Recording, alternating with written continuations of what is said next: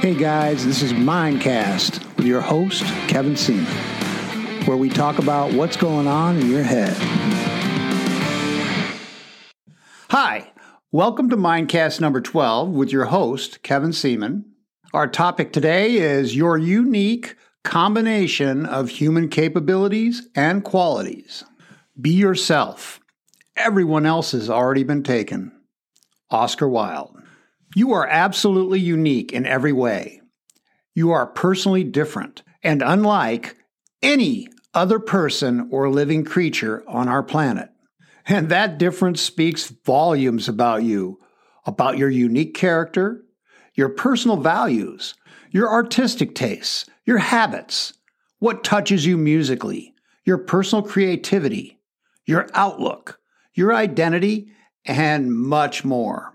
No one has the same DNA, fingerprints, voice, or irises as you do. No one has the same life experiences that you do. No one thinks, processes information, reacts, feels, or speaks like you do. Each and every one of us is an original.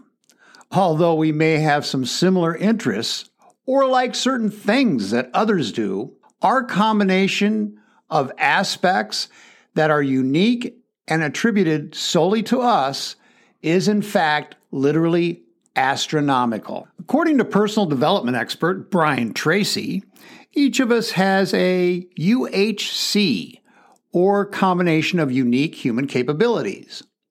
Your UHC is like a personal inventory, a statement of what you have and what you need more of. It is your competitive advantage.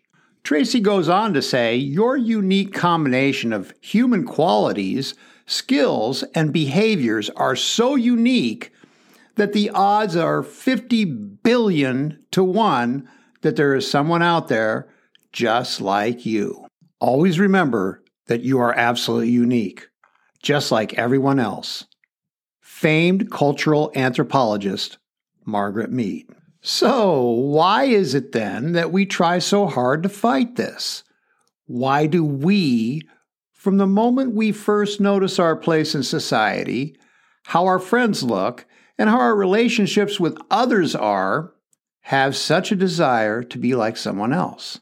Our culture and the media is constantly shouting at us to look at others, to look at and emulate their style, their striving for the status to be popular, to move away from who we intrinsically are, and to transform us into someone else, to become someone who we aren't. But even more curious, why is it that from the earliest age, most of us are unsatisfied with our physical features as well, frustrated with our height, our hair color, our facial features, and our lack of certain abilities that we see in others? I believe people respond more to perception than they do to reality. Some think if they look a certain way, or they have a lot of money and lots of possessions, then they will be happy. Here's the reality. Success isn't the key to happiness. Happiness is the key to success. Being happy is actually about being you. When you feel congruent with being the person inside of you, it will reveal itself on the outside. If you're going to work at something, work at being an optimal version of you. There is a vitality, a life force, an energy, a quickening that is translated through you into action.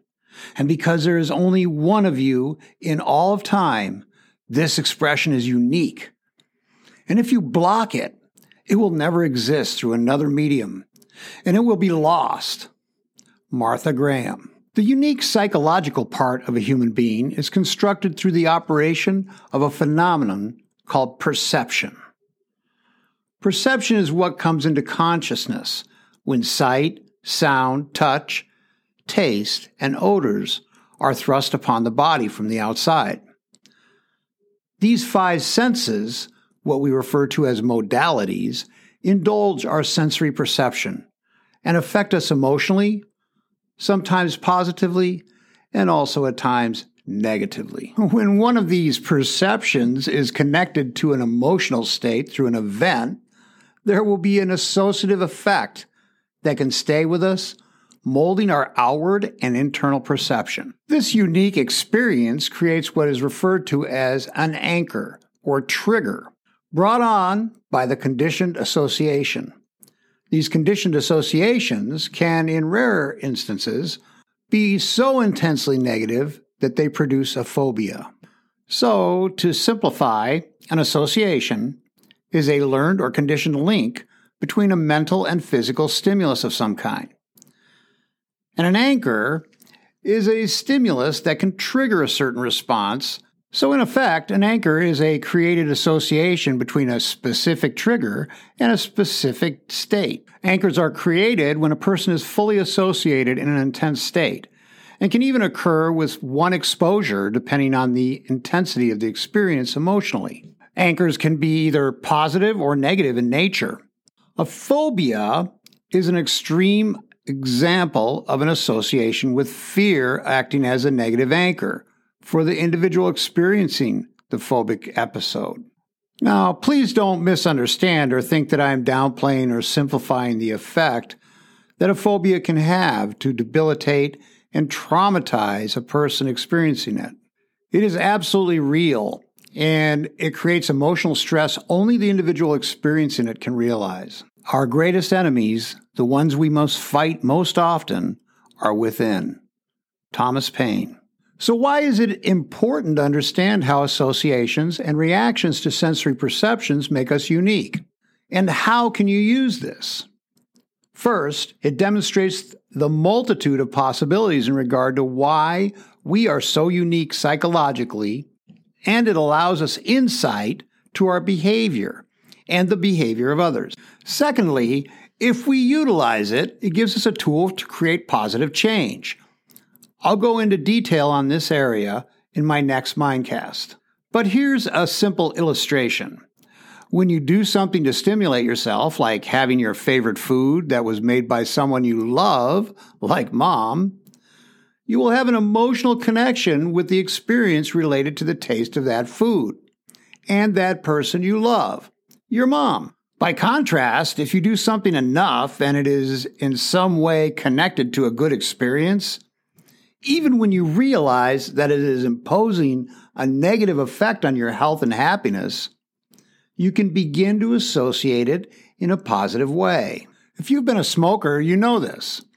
Even though you know the research in regard to smoking tobacco and its horrendous damage to your overall health, you may have had a very positive association to it. Many times, smokers have told me they feel that it gives them a feeling of calmness or relaxes them. The reality is, nicotine is a stimulant that releases adrenaline from the adrenal glands, but it also releases dopamine in the pleasure and motivation area of the brain, creating a pleasurable sensation. When a smoker is stimulated by the taste or smell of tobacco smoke, the anchor, it trips that association of pleasure and calmness that they associate to smoking.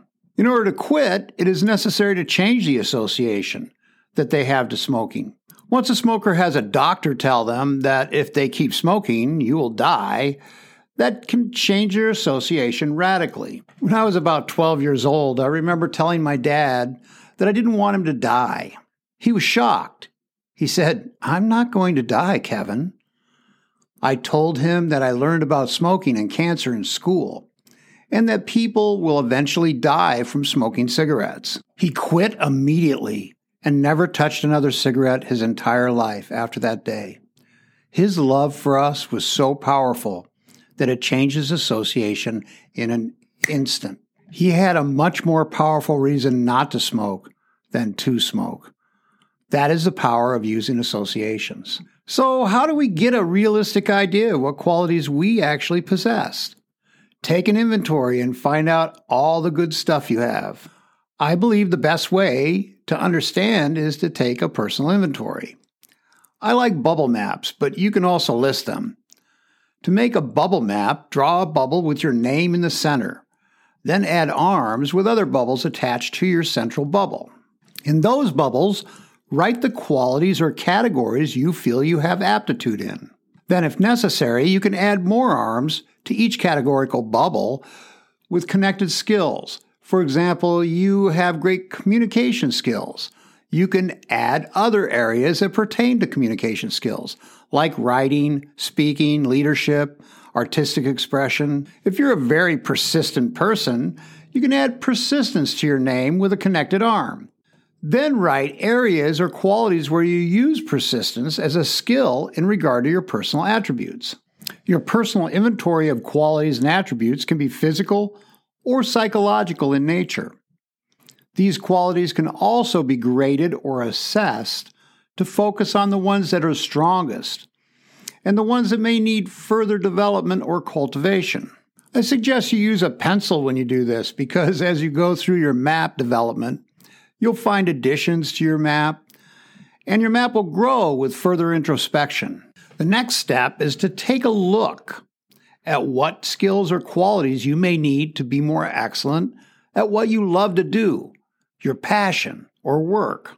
Make a list of the 5 or 6 qualities you feel you may need to become absolutely excellent at that work or passion.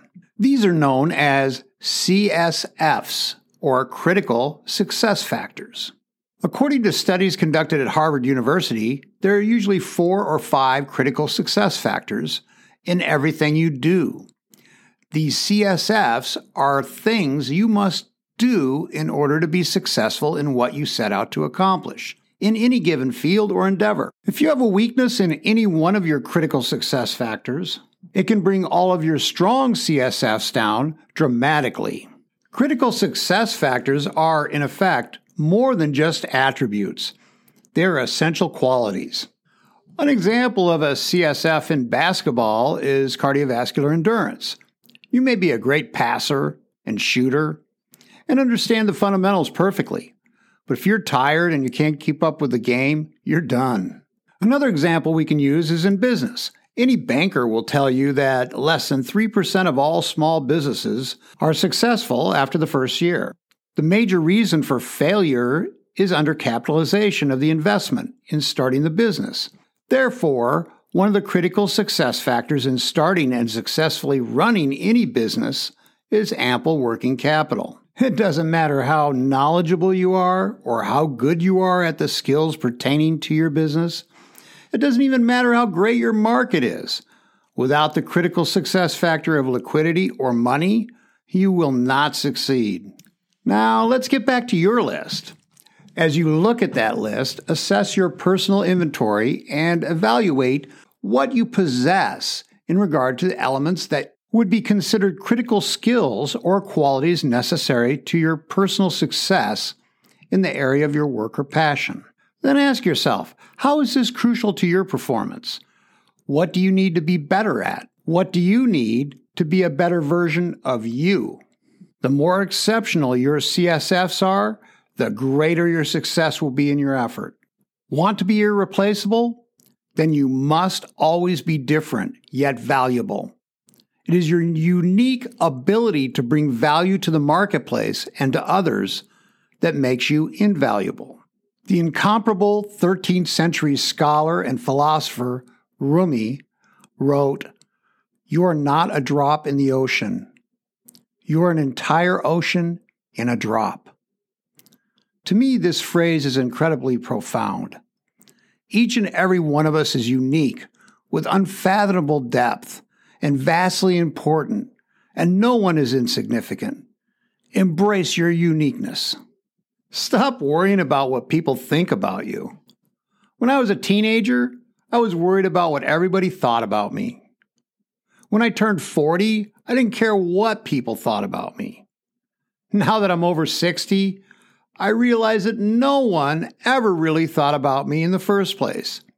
And if they did, it was because they were wondering what I thought about them.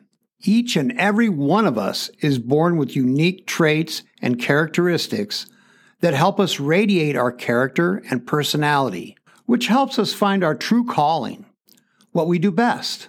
Learning to love and appreciate ourselves for who and what we are is frightening, uncertain, and challenging.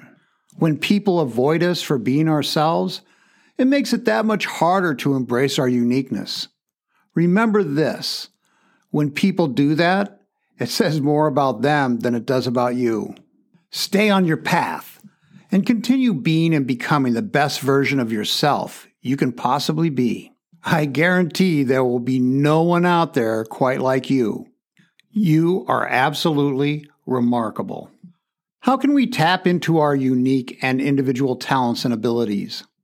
Years ago, when I was a youngster, a family friend told me that he had a treasure to give me, a gift that I could use for the rest of my life.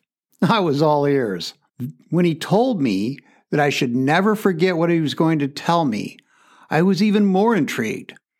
This is what he told me. If you want to be happy and successful for the rest of your life, find out what you love, what you're really good at. Then get absolutely excellent at it, because that will be your unique skill that you love.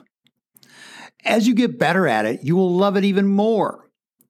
Then find a way to make it your career, your work, to make a living from it.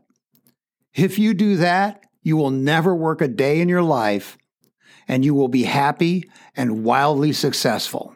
I looked at him with astonishment. Really? That was the valuable treasure? The gift?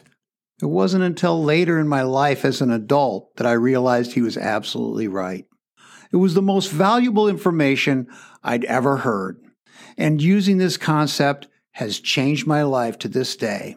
It was the absolute uniqueness of my character that enabled me to use that special combination of human qualities to my advantage and to find my niche as a coach, writer, and educator.